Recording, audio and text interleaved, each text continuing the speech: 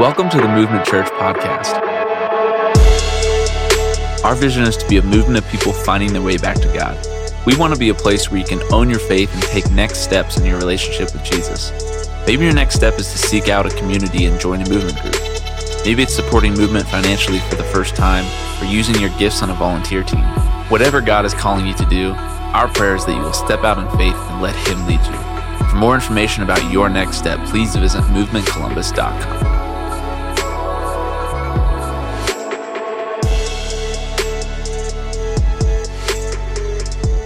It was last week that we announced the Hilliard Back to School Fair, and if you don't know, that is a back to school fair that we do every August for students from Hilliard that may not be able to buy their own school supplies, and so we put the QR code up for that. I wanted to report to you that 1/3 of our supplies have already been purchased, and so we're excited about that. If you're someone that didn't purchase something yet, I'm not shaming you. That just means that you'd be really welcome in my family because we didn't buy anything yet either, right? So if you're looking for motivation, there are 2/3 of the supplies left. You can scan that QR code. It'll take you to our Amazon list. It should default on that Amazon list that everything ships to the office. I was blown away every time I went to the office this week. I'd drive past there and be like, there's more packages. Okay, I'll go in, and sometimes they're getting rained on. They're in plastic bags. It's fine, but I'd just be carrying them in and hurting my fingers, and I love you guys for that. So thank you so much for buying those things. Hope you'll continue to do that. We're excited about that event and excited that you can contribute. One other thing that we've been announcing, we have our Prayer and Progress party to go and get tours and see our new building. It's today after second service, so don't tell second service I said this, but you're the smart people for coming to first service. You can just casually go to Chipotle after this, take your time, and then go out to the Prayer and Progress party. They're going to be the ones that are like racing and mad about how long the line is and all that stuff. So we'll see you there at 1:00. Park at the middle school, the high school, walk on over. Shouldn't be too muddy, but if you get mud on your shoes, that's your problem, okay? I'll have my muck boots on up to my knees just in case to look weird, all right? Okay. All right, we'll see you guys there, and so we're excited about that. We get to continue our series today. We're walking through the book of Proverbs, and as we get going here, I want to just open with a question, kind of our question of the day. We've been doing this a little more and more. I want to warn you again. If you're not an extrovert, this time is not meant to intimidate you, but I'm hoping you can ask this question that you're hopefully thinking about to the people around you, all right? First question is, what is something that makes you really impatient? Second question, when is the last time you were impatient, all right? So we're going to take like a couple minutes here. Maybe you don't want to share this. Maybe the last time you're impatient is the person you're married to that's sitting next to you. So maybe it's a time to make up right now. I don't know, all right? But feel free. We're going to play some music, answer those two questions. Go ahead, talk to the people next to you, people around you. I'll call you back together here in a couple minutes. If you're an introvert and you don't want to talk to anyone, just pretend to be on your phone, all right? It's what you do right now. Maybe this is your chance to meet someone, get to know someone. Answer those questions. We'll talk to you here in a few minutes. All right. We're going to call out the extreme extroverts now. Is anyone willing to share their answer? What is something that makes you really impatient? When's the last time you were impatient? Anybody? And we got an answer? Honked at someone this morning. Okay. Anyone feeling like they lost their salvation on the drive to church somehow? Don't want to talk about it, but okay. Yeah? Oh, you lost your... No. It's a terrible joke. You cannot lose your salvation. It's secure because of what Jesus did. I shouldn't have said that, all right? Anybody else? When's the last time you were impatient? What's something that makes you impatient? Anybody got one? Shout it out. Children. Mine are in the room, so I'm going to firmly disagree so that they still love me, but yeah. Left turn arrows, yeah. And if you're not patient with those, it could get really bad for you, so be patient on that one, all right? All right, yeah, my answers, I was trying to think of what some of these were. I wait till everyone goes to bed at night and I straighten up the living room. It makes me feel better. So I get impatient every time there's a pillow on the floor. I know that's really sad and it doesn't sound tough as I say it, but I just wanted to share that answer for therapy. This week, the internet went out at the office and that got really tense too. When a web page doesn't load in like 0.1 seconds, I'm like furious. I'm like, what is wrong? The world is falling apart. It's sad. Anybody else got one you want to share? The pool? Yeah. Yeah, just people at the pool. I get it. I've been there. Cool. Well, we're talking about this topic of being impatient today. We're talking about being patient and the power of patience. We've been walking through the book of Proverbs. We've been walking through this book all summer, kind of hitting some high points of it. Proverbs is the book of wisdom, and we've defined wisdom as the use and application of knowledge. And so maybe you remember some of these big ideas from the last couple of weeks, but we've said that reverence for God is the foundation of wisdom. We said the Lord gives wisdom to those who chase it. Wisdom leads to life. Foolishness leads to suffering. A couple weeks ago, we said, do life with the wise. 1 week we said, you can't measure what you can't manage, and so budget, tithe, and save your money and let God turn you into a generous person. And then last week, we talked about envy. We said that envy sucks the joy out of your life. See what I did there? See what I did? All right, it's not my joke. It's not my joke. All right, today we're in chapter 16, and we're talking about patience. And so go ahead and turn to Proverbs 16. We're going to be in verse 1. It's on page 384. If you've got one of those Bibles there that's by your feet, you can pick that up and turn to Proverbs 16, 1, page 384. Follow along and take some notes. And you may think we're talking about many things. I promise you, we're going to get to patience. You'll just have to be patient. Yes, that's ironic, but I didn't write this chapter, all right? So Proverbs 16, verse 1, page 384 says this: we can make our own plans, but the Lord gives the right answer. People may be pure in their own eyes, but the Lord examines their motives. These verses are kind of telling us that no matter what we do, no matter what we plan in life, God is in control of the final outcome. And so I think sometimes as we read that, we probably instantly think like, well, then why would I even make plans? Why would I pretend that I'm controlling anything if God's going to control the outcome? And the truth is that God invites us to be a part of what he's doing when our plans line up with his plans and our heart lines up with his heart. And so maybe you've heard the phrase that we should plan as if it depends on us and pray as if it depends on God. Because God is asking us to submit to his guidance, to submit to him, to follow him, to act on our plan and act on his plan as if we're trusting him. And so the truth of these verses is that our plans only come to fruition if God allows. Verse 3 says this: commit your actions to the Lord and your plans will succeed. Commit your actions to the Lord and your plans will succeed. I can't help but think of all the times I've tried to do something on my own, where I thought I had a great idea, where I thought I was going to conquer the world. I'm thinking, oh, this is what I'm supposed to do. I'm going to do it. It's going to be awesome. What a great idea. Man, I'm so smart. And a few days or weeks or months into that something, I think, hey, I wonder if I should pray about this. And I'm sure no one else here has ever made this mistake, so I'll just talk about myself. But sometimes we think like, oh, I wonder if I should pray about this. I wonder if I should give this to God. I wonder if God's even in this. I wonder if God wants me to do this. And there's a few different ways that people fail to give their plans to God. Here they are. Some people commit their work superficially. They say this project is being done for God, but in reality, they're doing it for themselves. Some people give God temporary control of what they're doing, only to take that control back and say, all right, God, I prayed about it just so I'd feel good and it would look good. I'm going to be in charge now. And still others commit a task fully to the Lord. They say, God, if you want this to happen, you're going to bless it. God, you've put this on my heart. I believe you're leading me this way. And so I'm going to follow you and trust you. And yet they wonder why they don't succeed. The reality is sometimes God isn't leading us where we think he's leading us, but when God affirms our plans, things are going to make sense and things are going to be accomplished. And we have to find that delicate balance between following God and yet doing our due diligence to plan and work to make those plans he's put on our heart happen. Here's what I'm trying to say. Here's what you can write down. Our path should line up with God's plan. Our path should line up with God's plan. And maybe that sounds like something where you're like, well, yeah, of course our path should line up with God's plan. But sometimes God's plan is obviously over here and we're walking this way. Or sometimes we pretend to walk God's way and then we trail off to our way. If our path and the place we're going and taking our family and taking our life and taking the people around us doesn't line up with what God is leading us to do, it's not going to be blessed. And we're going to have problems and we're going to see that there are inadequacies in what we're doing. Verse 4 says this: the Lord has made everything for his own purposes, even the wicked for a day of disaster.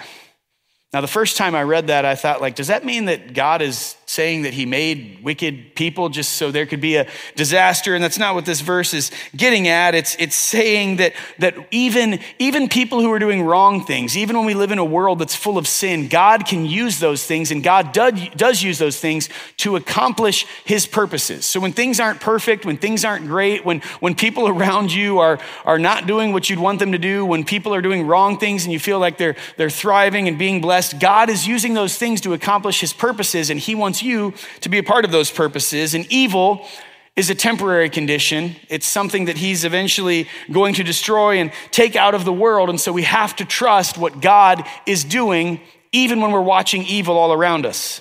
Verse 5 says this: "The Lord detests the proud. They will surely be punished."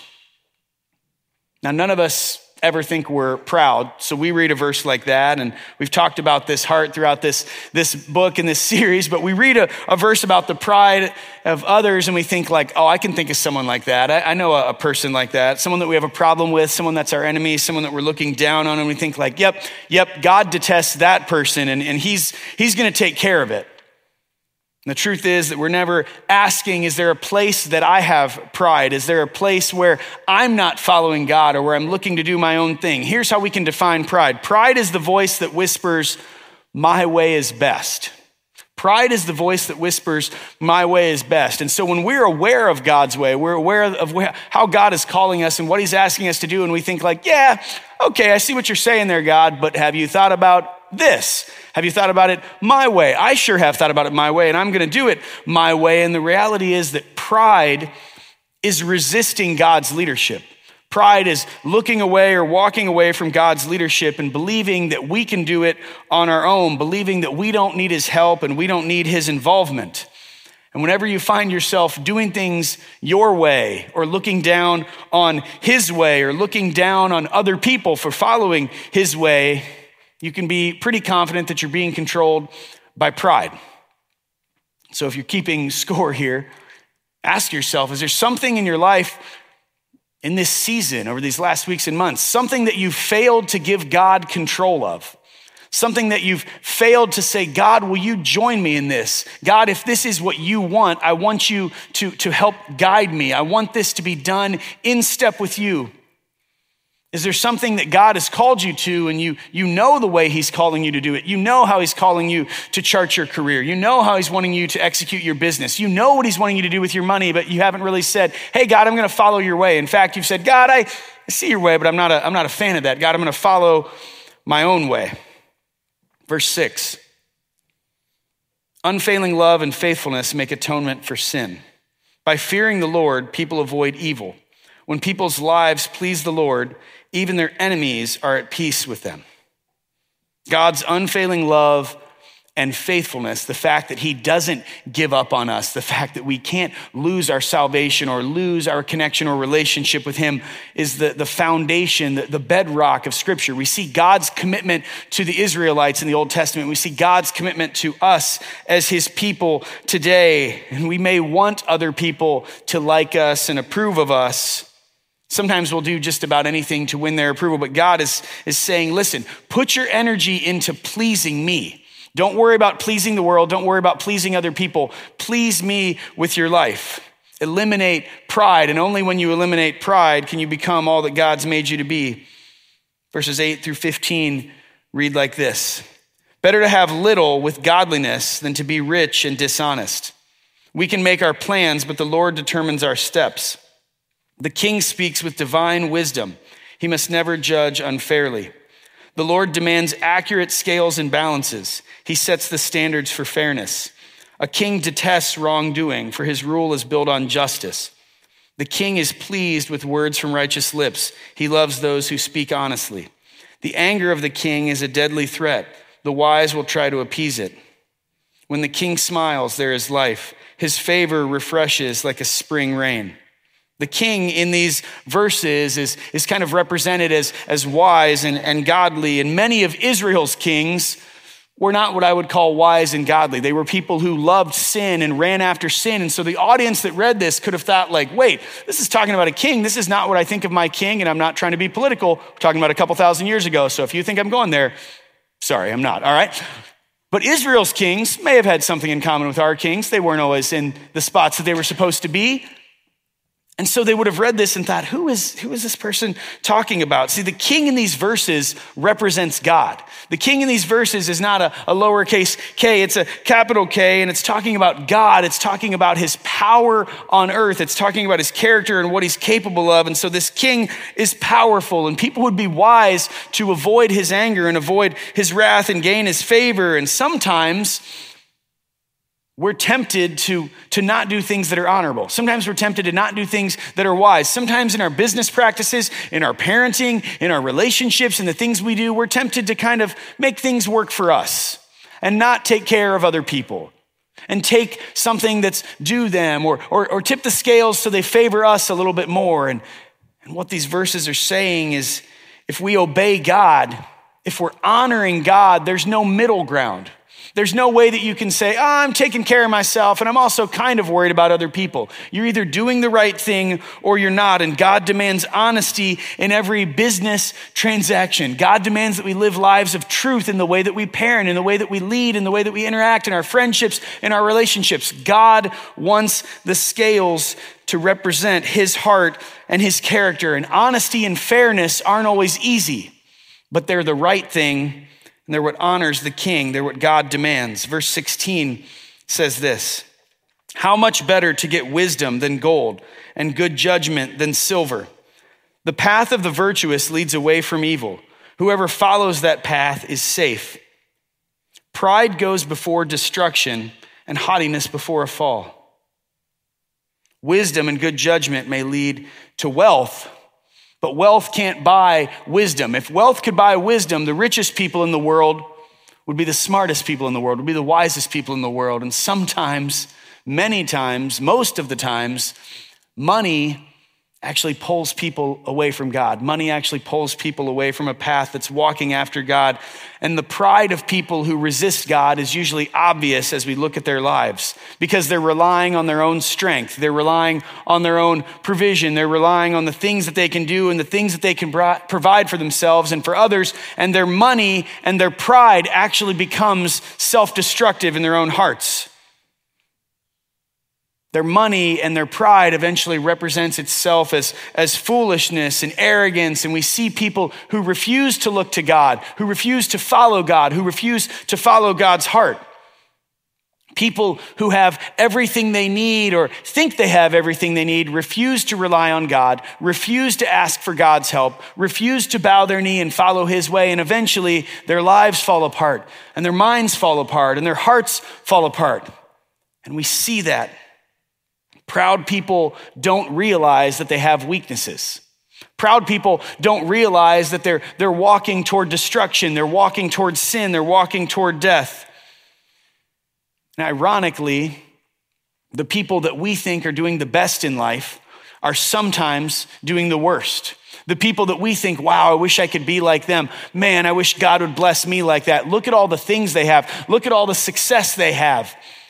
And yet if you could see in their life, if you could see in their heart, if you could see what's going on in their marriage and their family and their friendships, you'd see them trailing away from God and being stretched away from God.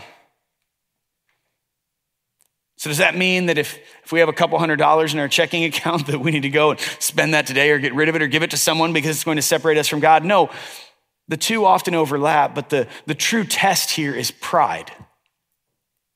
So how do we know if we're struggling with pride? Well, hopefully you have people in your life who will tell you when you're struggling with pride. Some of you wear a ring because you live with someone who will tell you when you've got pride in your life or in your heart. Some of you have friends that you're close to because they'll just look you in the eye and be like, hey, dude, you're being arrogant right now. We need to make sure that we're in relationships, that we're in community where people can speak into our lives and speak into our practices and speak into our heart and say, hey, I love you, but I don't like what I see out of your life right now. We need to make sure that we're in spaces where people can help us test ourselves, where people can speak into our lives and speak into what's going on. See, we already said that our path should line up with God's plan. Here's the second thing that you can know. Pride doesn't please God. It's talked about in verses 5 and verses 18. Pride does not please God. And when we're relying on ourselves and thinking we're great, we're walking away from God. Pride will be punished. I know what you're thinking. Mark, you said today was about patience or maybe impatience. And like I said, we're going to have to be patient to get there, but just know these things, that our path should line up with God's plan, and pride doesn't please God. Verse 19 says this: better to live humbly with the poor than to share plunder with the proud. Those who listen to instruction will prosper. Those who trust the Lord will be joyful. The wise are known for their understanding, and pleasant words are persuasive. Discretion is a life-giving fountain to those who possess it, but discipline is wasted on fools.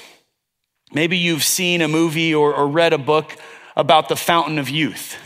This quest that somewhere, someplace, there's this fountain that gives life, that renews life, that makes people younger so they can live forever and be great and conquer the world. And that conquest, that rumor, that story existed back in the times of the Bible. And people had been looking for the fountain of youth for thousands of years. It's not just in Disney movies. It's not just in books. It was a real thing that existed, a real rumor, and something that people would sail all over the world looking for. I don't want to ruin anyone's vacation plans this year, but the fountain of youth is a lie. The fountain of youth does not exist as this dream that people thought it did. But here's what you can know. God's wisdom gives us discretion. God's wisdom gives us life. And when we live by God's word, when we lean into a relationship with God, he washes away the deadly effects of sin, the things that lead to death, and he is our fountain. God's wisdom is our hope of eternal life. He gives us joyful perspective. He gives us everything in a relationship with him. And so these verses are saying you can be enlightened by God's wisdom, or you can be dragged down by your own way of foolishness. You have access to the fountain of youth. The choice is up to you and I. Verse 23, from a wise mind comes wise speech. The words of the wise are persuasive. Kind words are like honey, sweet to the soul and healthy for the body. There is a path before each person that seems right, but it ends in death. It is good for workers to have an appetite. An empty stomach drives them on. Scoundrels create trouble. Their words are a destructive blaze. A troublemaker plants seeds of strife. Gossip separates the best of friends. Violent people mislead their companions, leading them down a harmful path. With narrowed eyes, people plot evil. With a smirk, they plan their mischief.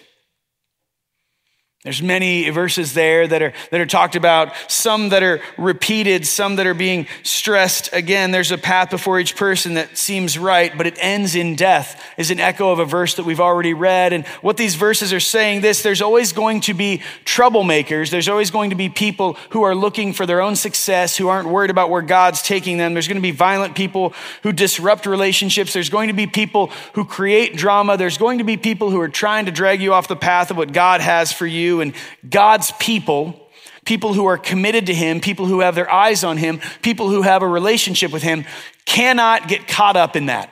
We cannot get caught up in drama. We cannot get caught up in evil. We cannot get caught up in all of the things that are going on around us in the world. We're told to be wise. We're told to be people who are thoughtful, who are well-spoken, who are humble, who are driven, yet following God. And we're told to act better than those conditions. We're told to rise above those things. There are going to be people who attack you. It's not your problem. It's not your concern. We're told to rise above those things. Verse 31 says this: gray hair is a crown of glory. It is gained by living a godly life. Godly people grow in wisdom as they live life. Godly people grow in wisdom as they grow older. And so this verse might seem like a funny little phrase or a saying, and some of us are looking around the room saying like, okay, who has gray hair? But I think it's pretty ironic that this verse says this, and yet in our culture we think like, oh, I don't want to have gray hair. I'm going to dye my hair. I'm going to cover that up. I'm going to be ashamed of gray hair. These verses are saying that gray hair is not a sign of disgrace. Gray hair is a sign of aging. And as you age and walk with God, he changes you and molds you and shapes you. And so gray hair, when it represents a life that's been lived walking with God, is an incredible gift. It's an incredible honor. I would love to have any hair, let alone gray hair. So I hope if there's someone in the room with beautiful, thick gray hair, I hope that you'll grow it out and let the rest of the world see it, because this is not just some fun phrase. This is a fact. When you've walked with God, when you've lived with God, when you've grown in wisdom, God's saying, listen, that's an honor to have that. And you're telling the world what it looks like to walk with me. Culture would tell us to be ashamed of growing old, and culture will tell us to be ashamed of our skin looking different and our hair looking different. And these verses are cutting right through some shallow parts of culture and saying, listen, it's an honor to walk with God, to grow with God, and to have gray hair. And so if you encounter people who are embarrassed of their gray hair or trying to cover it up or hide it, tell them it's an honor. Tell them that they've been blessed to walk with God. And as you interact with older people, as you deal with older people, tell them about your respect for them. Tell them about the way that you respect how they've walked with God. It stands out, it stands apart, and honestly, it's rare. It's not often you see someone embracing who they are, embracing where God has put them, and embracing how he's grown them. Verse 32 says this. We're finally getting to the patience part. Thank you for being patient. It says this: it's better to be patient than powerful. It's better to have self-control than to conquer a city. We may throw the dice, but the Lord determines how they fall. These verses are straightforward and pretty simple to say this, that patience and self-control are far more valuable than brute force. Sometimes we think that we can own things, we can control things, we can take over cities, and yet these verses are saying, no, it's actually better to have patience. Self-control is better than any conquest that you can win or go on, or any retaliation that you can do. Success in business, success in school, success in home, success in your relationships, all of those things can be ruined if we lose control of our temper, if we lose control of our discipline, if we lose control of who we are and who God wants us to be. It is a great personal victory to control your temper. It is a great personal victory to control yourself. The next time you're ready to explode, the next time you're ready to lash out against someone, the next time you're ready to raise your voice, the next time you're ready to attack someone, remember these words. Remember that losing self-control could actually cause you to forfeit the thing that you want most, and that's walking with God and honoring God and loving people. It's better to be patient than powerful. We put powerful in parentheses there because if you've listened to these other verses building up to this verse, the things that we think make us powerful and give us power don't really matter. They lead to destruction. They lead to death. They lead away from God. And so when we're flexing our muscles and sticking our chest out and saying, man, I'm so powerful. Look at me pursuing this power. Look at me winning at life. We're not really winning at anything. Patience is better than power. When I was little, we used to play a game. I don't know what the game is called. We called it the hot cold game because we didn't have a better name for it. But basically, someone would hide something and we would look for that thing. And so imagine if I had hid something in here and you were walking around the room and I hid the thing way back there and you're walking over here and I would say something like this, like cold, cold, cold, cold, cold, cold, cold. Cold. Anyone else ever play this game, or did you guys have real toys? Okay, all right. Yeah, my family was just maybe really boring. I don't know, but we would look for something, and you hear that cold, cold, cold, cold, cold, cold, cold, right? And then you'd start to be like, all right, it must be cold. So you start to walk the other way, and you hear like warmer, warmer, warm, warmer, warmer, warm, warm, warm, hot, hot, hot, hot, hot, right? And you know when you got near that thing because the person that was kind of calling out those commands would tell you when you were cold, tell you when you were ice cold, tell you when you were freezing cold, tell you when you were warm, getting warmer, when you were hot, scalding hot, burning hot, hot, hot, hot. They'd say those things, and we used to play that game, and it would kind of signify like, hey, you're in the right spot. Or you're in the right direction. You're walking the right direction. You're doing the right thing. And this proverb kind of boils down to this concept. It tells us a similar thing that sometimes we're just walking on a path that's wrong. Sometimes we're consciously walking on a path that's taking us away from where God wants us, away from where he's guiding us, and away from where he's been leading us, and our life is just cold. Cold, getting colder, and things are falling apart. And sometimes we're displaying pride, and we're displaying these emotions that we think we're powerful, and we think we're in control, and we think we don't need God, and we think we can do it on our own, and that's when things are cold. When we're being driven by selfishness, when we're being driven by success and power, we're far from God. And yet these verses tell us this: when we're walking in God's plan, when we're eliminating pride, when we're being patient, that's when we're getting warmer. That's when we're in the place we should be, the situation we should be, the path that we should be walking on. That's when we're displaying God's character. That's when we're walking with Jesus. That's when we're pleasing God. Here's some verses from 1 Peter that kind of spell this out. They say this: "But you must not forget this one thing, dear friends. A day is like 1,000 years to the Lord, and 1,000 years is like a day. The Lord isn't really being slow about his promise, as some people think. No, he is being patient for your sake. He does not want anyone to be destroyed, but wants everyone to repent. But the day of the Lord will come as unexpectedly as a thief. Then the heavens will pass away with a terrible noise, and the very elements themselves will disappear in fire, and the earth and everything on it will be found to deserve judgment." The things that we don't want to trust, the things that we don't want to follow, the things that we don't want to believe are all based on patience. See, when things aren't happening or unfolding as we like, God is calling us to trust him. And God is calling us to show faith in his plan and in this world and in the circumstances and things that he is ultimately in control of. And when we can't show patience, it's because we're saying, God, you're not really in control. And when we can't show patience, it's because we're saying, God, I think I know how to handle this better than you. And so the next time that you're tempted to be impatient, realize that God is asking you to trust him. God is asking you to walk with him. God is asking you to watch things unfold in his plan and his time. Another word for faith is patience. Another word for trust is patience. And so a way to describe a lack of faith or a lack of trust would be impatience. Most of the things that we encounter in life require patience, because walking with God and depending on God requires faith and trust. And so God's patience that he's imparting to us molds us.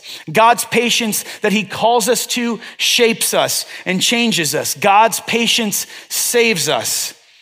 God's patience is with us. God's patience is powerful and will mold us and shape us if we'll let it be. God's patience is powerful. I was thinking this week of different times in scripture that people showed patience, and my mind immediately went to Hebrews 11. There's a passage in Hebrews 11 that's kind of called the Hall of Faith. It lists like all these great people, these characters from the Old Testament, all the famous people that we've read stories about. It talks about Noah, it talks about Abraham, it talks about Isaac, it talks about Moses, it talks about David, all the people that you learned about in Sunday school, all of the stories, all of the people that you want to know about. And it says this: all these people earned a good reputation because of their faith, yet none of them received all that God had promised, for God had something better in mind for us. These are the people that we look up to. These are the people that we respect. And what set them apart? Their faith, their trust, their patience in God's character, knowing that he had something better for them. Faith is patience, and love itself is patience, and ministry is patience, and parenting is patience, and leadership is patience. Are you noticing a pattern here? You and I are called to be patient because we're called to realize that life isn't about us, and life doesn't depend on us, and we don't control things, and everything is not dependent on us being powerful and awesome. So when we can follow God's plan, we're surrendering our ego. When we can trust what God is doing, we're surrendering control. And we get to live out through our lives, through our actions, that we're not in control. We get to live out for our families and for our kids and for our coworkers and our neighbors and the people around us that we don't accomplish everything. When you get to show patience, you're pointing people to Jesus. When you get to show patience, you're pointing the world that you don't run everything, that everything's not about you, and that you know someone who's got a better idea than you. God's patience is powerful. Your impatience is not powerful. You might remember last week if you were here, I told you that I took my car and it was just making a little knocking noise, and they're like, hey, that's gonna be a couple $1,000s. And I was like, okay, didn't wanna hear that. Thanks for nothing, guys. And I kind of realized that God provides. I had to learn that lesson that I was teaching on and supposed to be an expert on in a little harder way last week. Well, this week they called back and they're like, hey, remember how much we said that car was gonna cost? It's actually gonna cost a couple $1,000 more, and you need a new engine. And I was like, is this a joke, God? When I'm teaching on the fact that you provide, you remind me that you provide, and now that I'm supposed to be patient, you're reminding me that they've had my car for a couple of weeks now, and it's gonna cost even more. And I smiled thinking, I guess I'm supposed to tell this story, because I was reminded that I'm not in control. And I don't provide, and I don't have a better idea, and I'm not smarter than God, and he's calling me to patience so that I can live that out, so that I can show that to the world. But more importantly, he's calling me to patience so that his character can change my character. And so the circumstances he's taking me through are shaping me and molding me. Here's a big idea to think about and pray about as we go home this week. God's patience with us fuels our patience with others. God is patient with us. He's loving with us. He's kind. He's gracious. And even when we mess up, he sent his one and only son, Jesus, to give his life for us. Even when we're turning our back, even when we think we know better, even when we're walking toward death, God is patient with us. And that should drive our patience with others. That should drive our patience in our lives. And that should drive our patience with the world. Let's be people whose lives look different this week because we're patient. Let me pray. God, we are furthest from you and running from you when we're impatient. We're furthest from you and running from you when we're following our own way, when we're acting in pride, when we're trying to pursue power and win at all costs. And yet, Lord, you are patient with us, and your patience is an example in our lives and points us to others. And so, Lord, help us to be people who look to you, who trust you, who are shaped by you. God, help us to know that your patience is never ending. Your patience is love. Your patience is leading us, and your patience is pointing us to relationship and to your grace.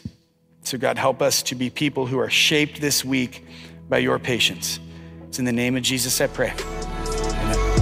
Thanks for listening to the Movement Church podcast.